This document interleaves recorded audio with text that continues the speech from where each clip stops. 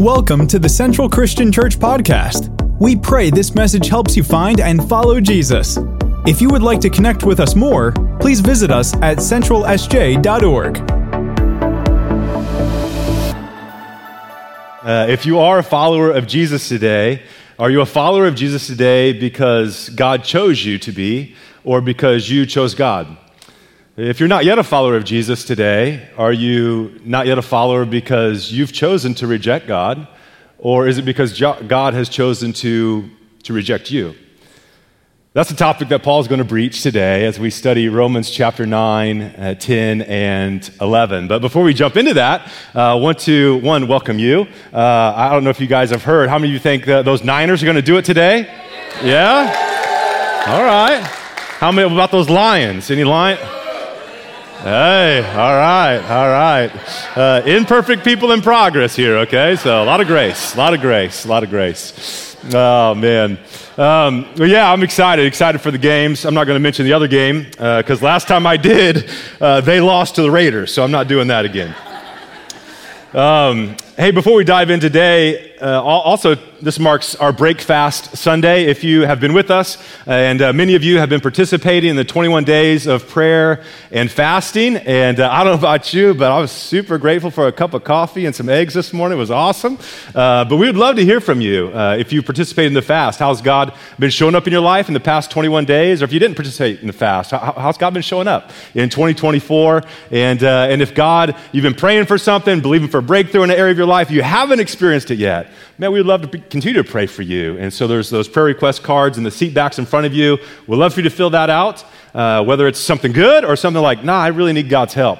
We'd love to lock arms and pray with you in that regard. Then also on February 7th at our night of prayer and worship, we'll be sharing some testimonies. We want to hear from you, the Central family, what's God been doing in your life, and encourage people in that way. So if you have your Bible, I want to invite you to turn to Romans chapter 9 as we continue our study through this amazing book, the book of Romans. We've been in this for several weeks. We will continue to be in Romans for several weeks. However, today we're going to do something that we have not yet done, and that is to take a chunk of the book of Romans in one message. And so typically, if you're new to Central, we typically try to break it down in 1 to 5 verses at a time. Today, we're going to take 3 chapters at a time. And so, again, if you're new, today might feel a little bit more like a Bible college lecture rather than a Sunday sermon. And so I hope you'll give us some grace in that regard. For some of you, that's awesome. Sign me up for that.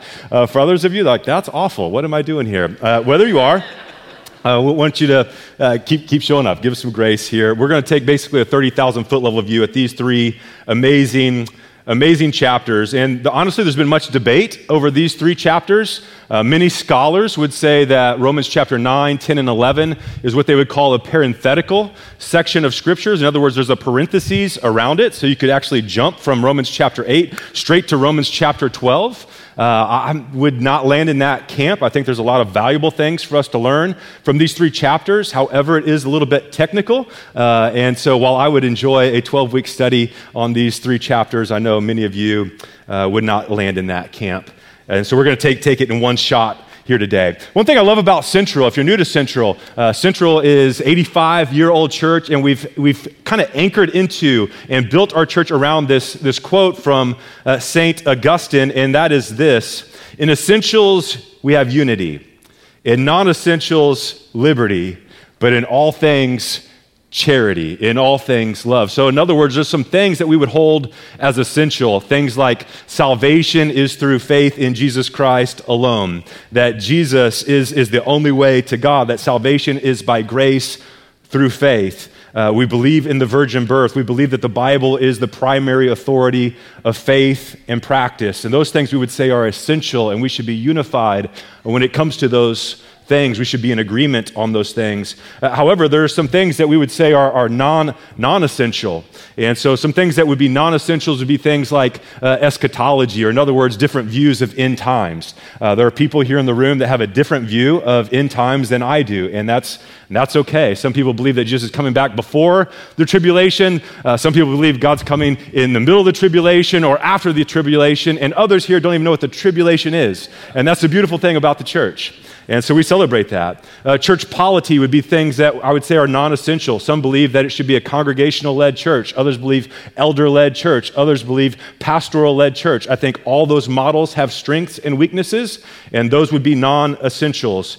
Some would be music, styles of music, whether it should be instruments on stage. There's literally been divisions in the church splits over whether it should be instruments on stage or not. And you obviously know where we land on that camp. But we would say that's non-essential. Like, let's keep the main thing. Spiritual gifts for many people.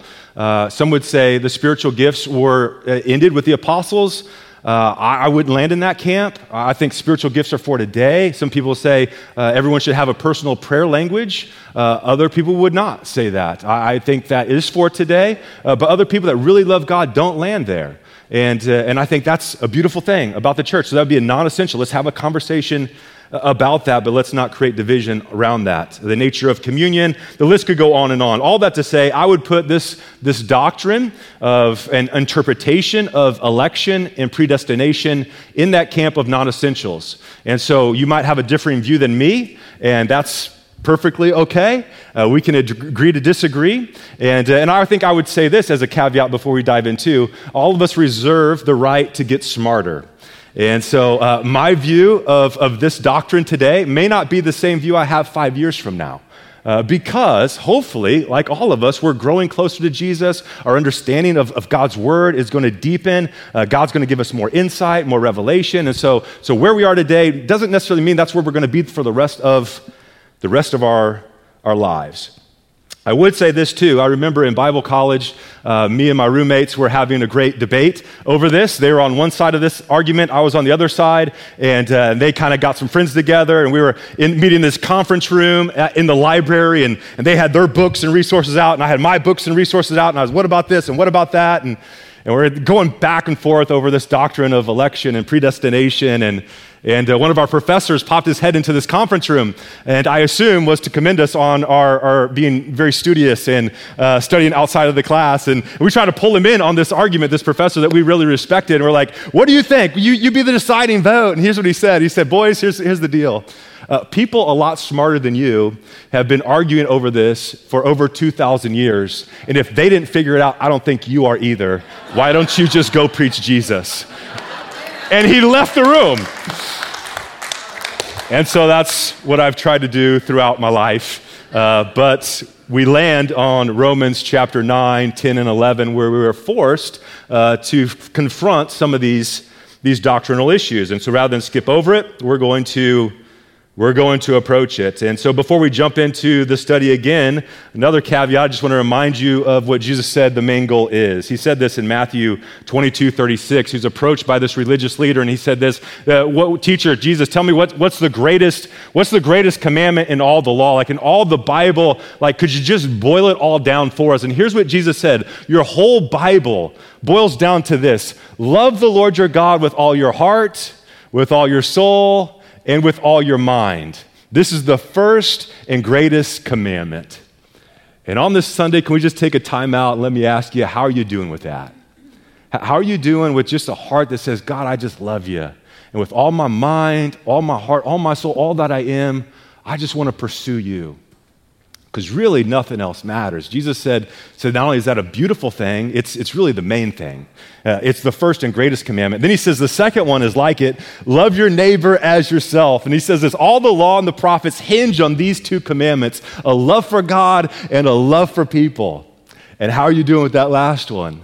How are you loving people? How are you extending grace to people? How are you approaching life and approaching people from this grace-filled posture? Are you loving people well? It's been said that confession is good for the soul, but bad for the reputation. And so here goes. I was this week in a room full of people that I actually love and actually really like. And I had this thought enter my mind in that moment that I would rather be anywhere but there. I just wanted to leave the room and walk out because I didn't want to deal with people in that moment. I just wanted to go be by myself. And whenever I have that feeling, it lets me know that I'm redlining in some areas of my life. That some things in my soul are a little bit off balance because a deep love for God will result in a deep love for people. And so there's some things, and this week's just been a little bit bumpy for me. And so I need to get away and process some things with God. But if you have a deep love for God and a deep love for people, that's really the main thing. And one of my favorite quotes is on my desk. I read it almost daily. It's by Johann Wolfgang van Gogh, and he says this: things that matter most must never be at the mercy of things that matter least. Things that matter most must never be at the mercy of things that matter least. And so while I believe this doctrine is important, while I believe we should have a thorough understanding of all Scripture, including Romans 9, 10, 11, I just want to reframe for us here. The main thing is just have a deep love for God and have a deep love for people. That's the main thing. And let not that be at the mercy of some things that matter least. So today will be an exercise of loving God with all our minds as we approach Romans 9, 10, and 11. So if you have your Bible, hopefully you're there, Romans 9. If not, we have these notes. Hopefully you'll follow along. Again, today's going to be a little bit more technical as we take 3 chapters on. So I'm going to break it down by sections and make some observations on each of these sections that Paul unpacks for us through these amazing chapters. In the first section, if you're taking notes, here's where they begin. It talks about Paul's passion for Israel and all lost people. And we studied that last week, actually, in Romans 9, verse 1 through 5.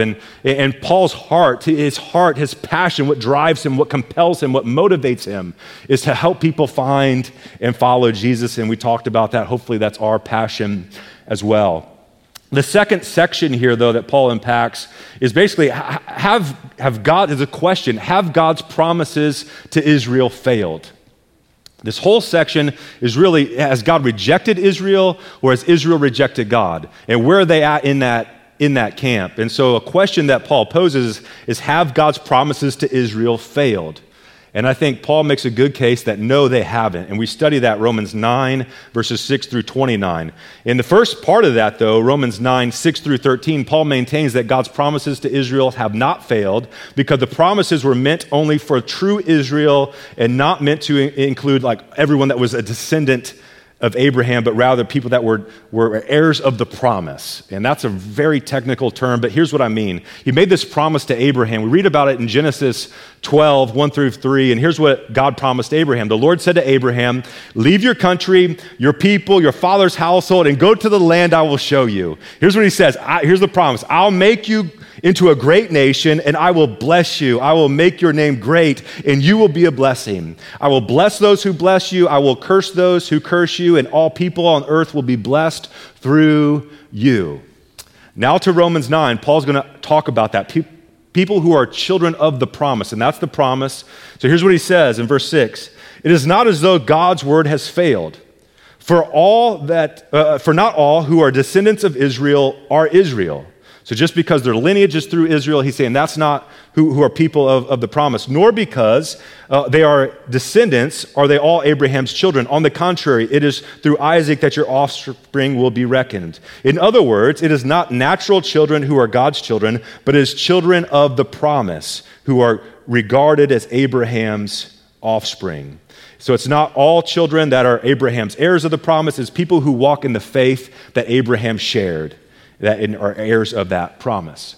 The second part of that is Romans 9, 14 through 29, and Paul points out that God has the right to do as he pleases to individuals and to nations. Like he's God, like he gets to call the shots and we don't. He has the right to reject Israel if they disobey, and he has the right to show mercy to those he wants to show mercy. And so when Paul talks about Gentiles, in a moment he's going to talk about Gentiles. Gentiles are people that are non-Jews, people that are from other nations outside of Israel. So for a majority of us here, we would be in that camp. We're Gentile people. We're not Israelites. For most of us, we're Gentile people. And here's not gentle people, Gentile people. All right, hopefully you're gentle too, though. Romans 9, 17 through 18 says this, for Scripture says of Pharaoh, I have raised you up for this very purpose, that I may display my power in you, and that my name might be proclaimed in all the earth. Therefore, God has mercy on whom he wants to have mercy, and he hardens those he wants to harden. So at first earshot, that sounds like, well, maybe God just had Pharaoh rise up so that he could kind of do what he wanted with Israel. And for some people, they would land in this camp where they say, yeah, so some people God has created to be objects of wrath. Like he's just going to punish them. And that's kind of their lot in life. He's chosen them for that. He's elected them for that, while others have been elected to become children of God and inherit heaven. And so there's this trade-off, this dichotomy. And I think there's an interesting twist to that. And I think Pharaoh, they would use this as a proof text for that. But there's something interesting about Pharaoh I just want us to make note of. Before Pharaoh's heart was hardened by God, Pharaoh had a choice. He could obey God and do what God wanted him to do, or he could reject what God wanted him to do. And that's up to Pharaoh, and that's really up to you. That's up to me. All of us have that free will to understand what God wants us to do and take action on it or not. And so looking at Pharaoh, this first plague, so Pharaoh's this king of Egypt.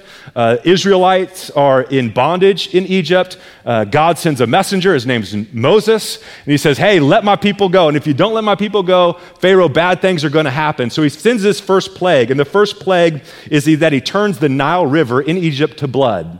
And this would lead to economic ruin. It would lead to a healthcare crisis. I mean, the Nile River was the primary source of their economy. Their fish came from there. Their food came from there. Their drinking water came from there. They bathed in the Nile River like it was essential. And so turning the Nile River to blood would mean the economic ruin for Egypt. And so Pharaoh has this choice. He can choose to obey God and say, you know what, I'm going to let the people go like you've asked, or not. And here's what he does. Exodus 7:22 says, but the Egyptian magicians did the same thing by their magic art. So they were able to turn water into blood by divination, by witchcraft.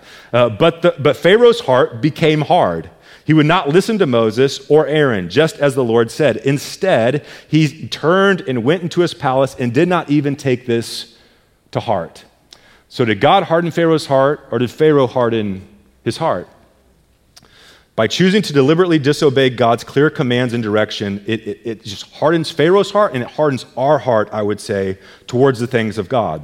But again, God is very gracious. He gives Pharaoh another opportunity, and he sends another plague. If you don't let my people go, bad things are going to happen. And so he does it again. Now it's frogs, and frogs cover the land of Egypt. And so there's frogs. Like, imagine this. You're sleeping at night, and you got frogs jumping on your face. You go to take a sip of coffee, and you got frogs in your mug. You go to the toilet, and like you're on the toilet, and you got a frog. Like it's weird. It's awkward. That's what's happening in Egypt. There's frogs everywhere. I mean, have you ever caught a frog? What happens when you hold a frog in your hand? They pee on you. It's nasty. Not to mention, like Pharaoh's wife, or like, there's a frog. You know, like I can imagine my wife, like, geez, frogs everywhere. It's miserable. And so look at it. Exodus 8, verse 8 through 10 says this.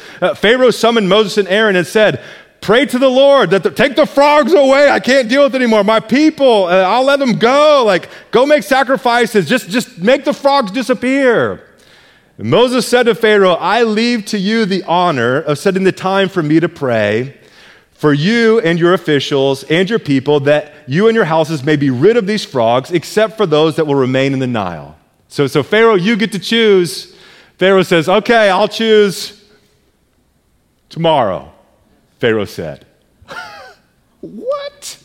Another night with the frogs, please. They're so delicious. Are you kidding me? I'd be like, how about yesterday? What are you talking about? Can we get rid of these frogs now?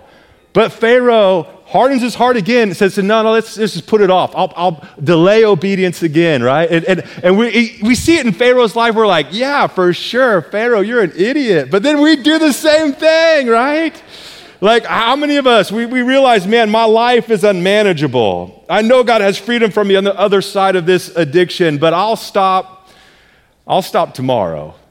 I know my health is out of control, and God has graciously given me warning signs like high blood pressure, and I know my weight's not where I want it to be, but I'll make some changes, start eating healthy and exercising. Yeah, I'll do it tomorrow, though. I really want to know God and walk in his ways, but I'm just so busy. So I'm going to start putting into practice the lifestyle of Jesus. I'm going to practice those ways tomorrow. Well, I know I should get baptized. I mean, the Bible's clear on it. Every follower of Jesus should be baptized after they surrender their life to Jesus. But there's a game on this afternoon. It's a good hair day. I don't want to get my hair wet, so I'll do that. I'll do that tomorrow, right? And we just delay, we put it off. And I'm just saying we learn from Pharaoh that's a very dangerous place to be. Here's what happens. Exodus 8:12 through 15 says, after Moses and Aaron left Pharaoh, Moses cried out to the Lord about the frogs that he brought on Pharaoh. And the Lord did as Moses asked. The frogs died in houses, in the courtyards. They were piled in heaps, and the land reeked of them. There's so many frogs. There's like piles of dead frogs now decaying everywhere. But when Pharaoh saw there was relief, he hardened his heart and would not listen to Moses and Aaron, just as the Lord said. So again, is it God hardening Pharaoh's heart, or is Pharaoh hardening his own heart? But in the midst of Pharaoh's flat-out rebellion, God is so good and gracious to him still, and he gives Pharaoh another chance. He sends a third plague, and this time he sends flies. Flies cover the land of Egypt, but God distinguishes his people, so they're not on the people of God anymore, just on the Egyptians, trying to get Moses or Pharaoh to turn. And we read about that, Exodus 8:30. It says, then Moses left Pharaoh and prayed to the Lord, just as the Lord said to Moses asked. And so the flies left Pharaoh, his officials, and his people. Not a fly remained. But this time, Pharaoh hardened his heart and would not let the people go. Then more plagues come, and every time God graciously gives Pharaoh an opportunity to obey, but Pharaoh refuses, and what's the result? Look at it in Exodus 9:12. But the Lord hardened Pharaoh's heart, and he would not listen to Moses, Aaron, just as the Lord commanded. So again, back to the question from Romans 9, did God harden Pharaoh's heart, or did Pharaoh harden his own heart? And I think the right answer is yes. Yes. Pharaoh hardened his heart. And if we harden our hearts to the things of God, at first, a lot of times whenever it comes to sin and we know what God wants, our conscience is very sensitive to that. And we're like, oh man, I really blew it. But the more we blow it over and over, it's like we begin to justify it. We begin to rationalize it. We begin to make peace with it. And now all of a sudden we sit in it. And our heart becomes hard, and sometimes we don't even realize it. Which leads us to the second question. The third section is, has God rejected Israel? So did Israel reject God, or did God reject Israel? Has God rejected Israel? I think Paul makes a strong case that no, God has not rejected Israel, based on Romans 9:30 through 10:21. Paul's overarching theme is, what about Israel? What about Israel? I mean, we've read Romans 1 through 8, and it's all about salvation and being chosen by God. And now Paul's addressing, well, yeah, Israel was chosen too, but what about them? Did God reject them? And I think we're going to learn that God hasn't rejected Israel, but rather Israel has rejected God. And in this section, that's what Paul lays out, that God hasn't rejected Israel or any unbeliever, but rather they are choosing to reject God. The theme of this section is Israel's present rejection of Christ and his message, and their failure to accept and respond to Christ is not part of an unchanging plan, but the result of their own unbelief and disobedience. Here's what we read, Romans 10:1 through 3. It says, brothers, my heart's desire and prayer to God is for the Israelites, is that they be saved. And so Paul is like, has God rejected Israel? He's like, no, I pray for Israel to be saved. And now Paul thought that they were rejected forever. He wouldn't pray that. He would know, that's part of God's plan. And so they're hosed, and so I got to come to peace with that. But that's not what Paul says. He actually hopes that they come to faith in Jesus, that they are saved, is what it says. Verse 2, for I can testify about them that they are zealous for God, but their zeal is not based on knowledge, since they did not know the righteousness that comes from God and sought to establish their own, which, by the way, still happens. People would say, well, I'm not a follower of Jesus, but I think I'm good. You ask why they're good? Because I'm a good person. In other words, they've established this ethic, this code of conduct based on their own worldview that I meet these requirements, therefore I don't need a Savior. And that's what the Jewish people did. Their knowledge wasn't based on a righteousness that comes from God, but they sought their own. They did not submit to God's righteousness. Verse 4, Christ is the end of the law, so that there may be righteousness for everyone who believes. So God did not force them to reject his plan. They chose to abandon him. Here's the interesting text, 2 Peter 3:9. He's talking about the Lord's return. He says, hey, God's not slow in keeping his promise, as some understand slowness. No, but check this out. He's patient with you. Why? Because he doesn't want anyone to perish, but he wants everyone to come to repentance. God's heart, God's desires for everyone to know him is what the Bible says. So he's not, I'm choosing these people, I'm rejecting these people. No, he wants everyone to come to salvation in him, and some people just choose to reject him. So God hasn't rejected Israel or anyone else for that matter, but they're choosing to reject God. The fourth and final section in Romans chapter 11, so this whole chapter is basically summed up in this question: Will Israel reject God forever? Will Israel reject God forever? I think Paul makes a strong argument that no, Israel will not reject God forever. And so finally, Paul explains that Israel's rejection of God is only partial and temporary. There always has been a remnant or a percentage of Jewish people, Israelites, who've embraced Jesus, who are followers of God, even if the majority of the nation does not. So this is broken down into sections. A is this: God hasn't rejected Israel, but has always had a remnant. So God has not rejected true Israel, but instead he has remained faithful to this remnant that has remained faithful to him by accepting Christ. Here's what Paul says, Romans 11, 1 through 6. He says, I asked, did God reject his people? By no means. So Paul's saying, absolutely not. God has not rejected his people. He says, I myself am an Israelite, a descendant of Abraham, of the tribe of Benjamin. So Paul's like, if God's rejected Israel, I'm an Israelite. Like, I'm Jewish. So like, God hasn't rejected me. He hasn't rejected Israel. All the 12 disciples were from Israel. They were born in Israel. They were ministering in Israel. Jesus himself was a Jew, born and raised in Israel. So God clearly hasn't rejected Israel. Verse 2 says, God did not reject his people whom he foreknew. Don't you know what the scriptures say in the passage about Elijah? So he appealed to the God of Israel. Lord, I've killed all the prophets. I've torn down the altars. Like, I've done all this good stuff for you. I'm the only one left who really loves you. And now they're trying to kill me. Verse 4, but God says to him, I have reserved for myself 7,000 who have not bowed the knee to Baal. And so he's saying, I've always had people here, Elijah. Like, you're over-dramatizing this. Verse 5 says, so to this present time, there remains a remnant chosen by grace. And if by grace, then is no longer by works. If it were, grace would no longer be grace. So God says, hey, I've always had a people. I've always had a remnant. I'm not rejecting my people. There's been a section that's been faithful, always has been, always will be. But there's coming a day when more people from Israel will become followers of Jesus.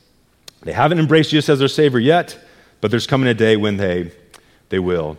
Have you ever looked at something like 1,000 times and just never seen it? Like you've looked at it over and over, but then you realize, I've seen it 1,000, I've just been looking at it the wrong way. Like this, for example, like this FedEx logo. How many of you have seen the FedEx logo? How many of you have noticed the arrow in the FedEx logo? Like, I see it all the time, but like, there's intentional design here. Like, it's part of their brand. It's the things are moving. They're going to deliver your package on time. We can look at it 1,000 times, just never see it. Or here's one I literally did not know until this week. Baskin Robbins in their logo. I just thought like pink and blue, that's part of their branding. But how many of you have seen the 31 in the B and the R? I did not. It was in front of me the whole time, and I just didn't see it. It represents 31 flavors of Baskin Robbins. I think I noticed it this week because we've been fasting, and when you're hungry for anything, I'm like, yes, please. Wow, 31 flavors. I'll take any of them. It could be a grass flavor ice cream, and I would love it. 31, I've seen it so many, I've just missed it.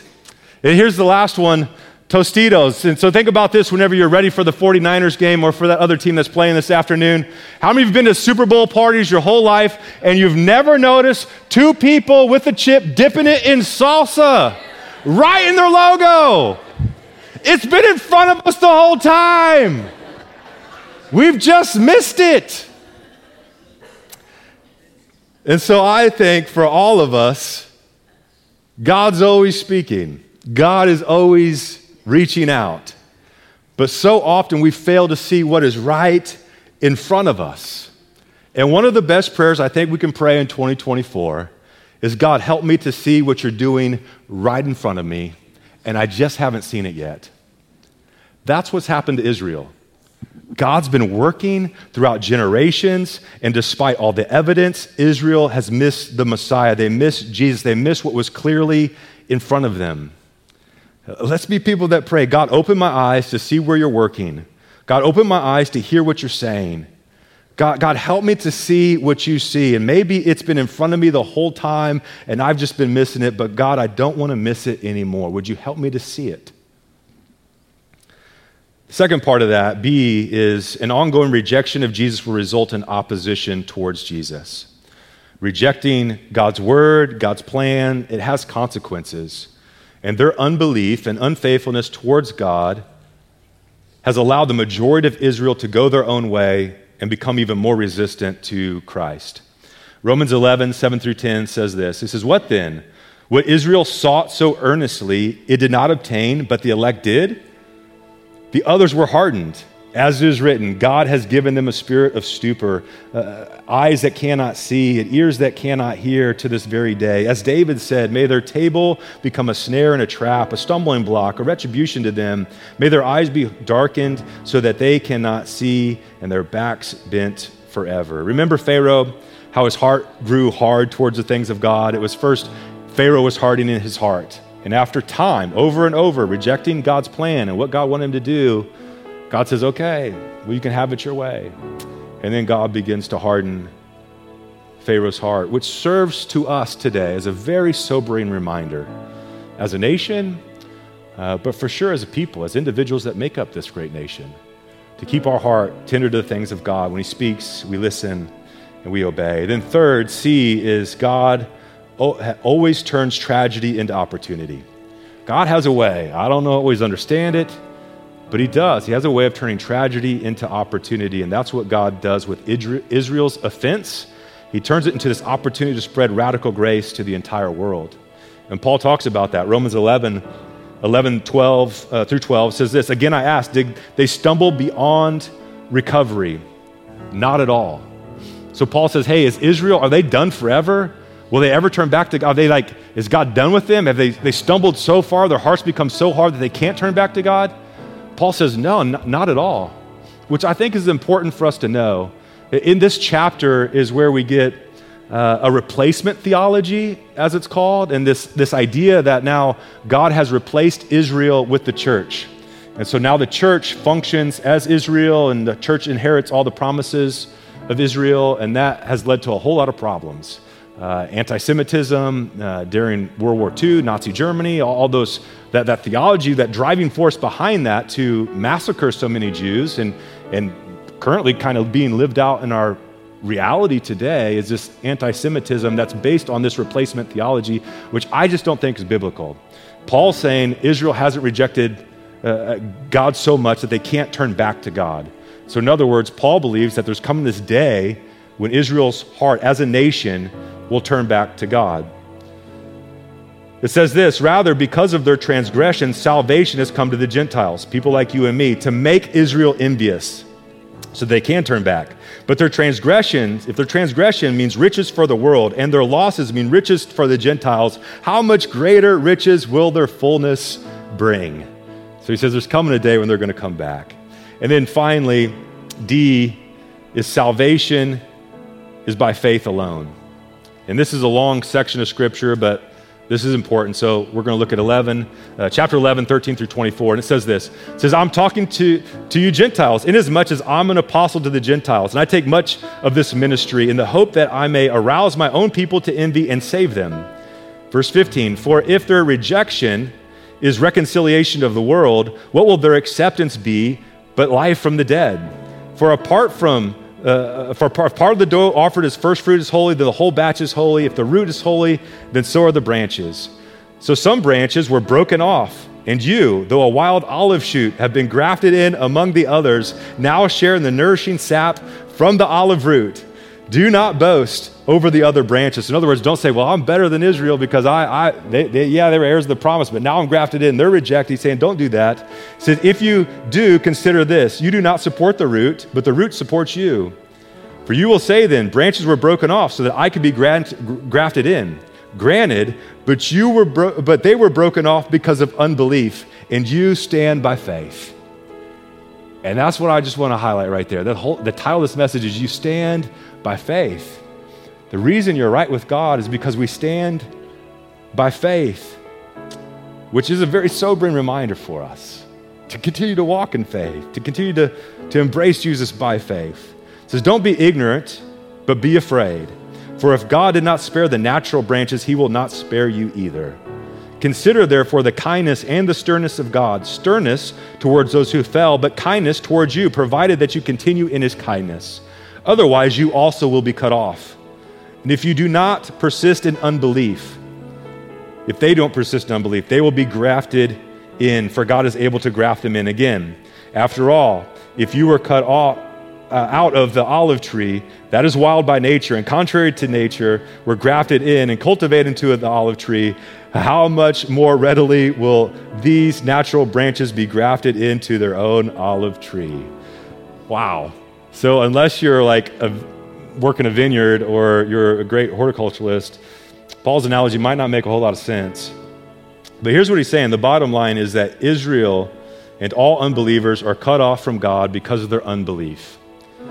And you and I experience salvation only by standing in faith in Jesus. Jews and everyone else who does not know God is only one decision away from experiencing salvation through Christ. And then lastly, God desires everyone to be saved, is what Paul closes with. Verse 30 through 32 says, just as you were at one time disobedient to God, you've now received mercy as a result of their disobedience. So they too have now become disobedient in order that they may now receive mercy as a result of God's mercy. For God has bound over all men to disobedience so that he may have mercy on them all. So the question is always, God, am I right with you? Am I walking with you? Am I obedient to you and your word and what you're clearly asking me to do? How am I doing in my relationship with God? God, where am I at? God, do I love you with all my heart, all my mind, all my soul, all my strength? God, how am I doing with loving my neighbor as myself? It's a good question. I would say this, if you're not right with God, in a moment we're going to have spiritual leaders down front. They'd be honored to pray with you, talk with you, help you with whatever you're processing. But don't leave this place feeling like, man, I'm in this stuck place. I don't feel like I'm right with God. Then Paul closes when he thinks about the wisdom of God, how God is able to turn tragedy into opportunity, how this whole idea of election and predestination, this infinite wisdom of God, how God chose you from the beginning, foundation of the world, the Bible says. He thinks about all this. He closes with this in Romans 11:33. He says, oh, the depth of the riches and wisdom of God. How unsearchable are his judgments and his paths beyond tracing out. Who has ever known the mind of the Lord, or who has ever been his counselor? Who has ever given to God that God should repay him? For from him and through him and to him are all things. To him be glory forever and ever. Amen. And so some things like election, predestination, and the wisdom of God, did God choose me or did I choose God? We entrust into the hands of our loving Heavenly Father and his infinite wisdom. We're not here to counsel him. We're just here to say, God, I just want to be right with you. Whether you choose me or I just want to be right with you. So God, give me a heart that's willing to listen, willing to obey, and willing to bend my knee to make you the ultimate authority in my life. And when you do, the Bible says you'll experience life that's truly life. Let me pray for you. Father, we thank you so much.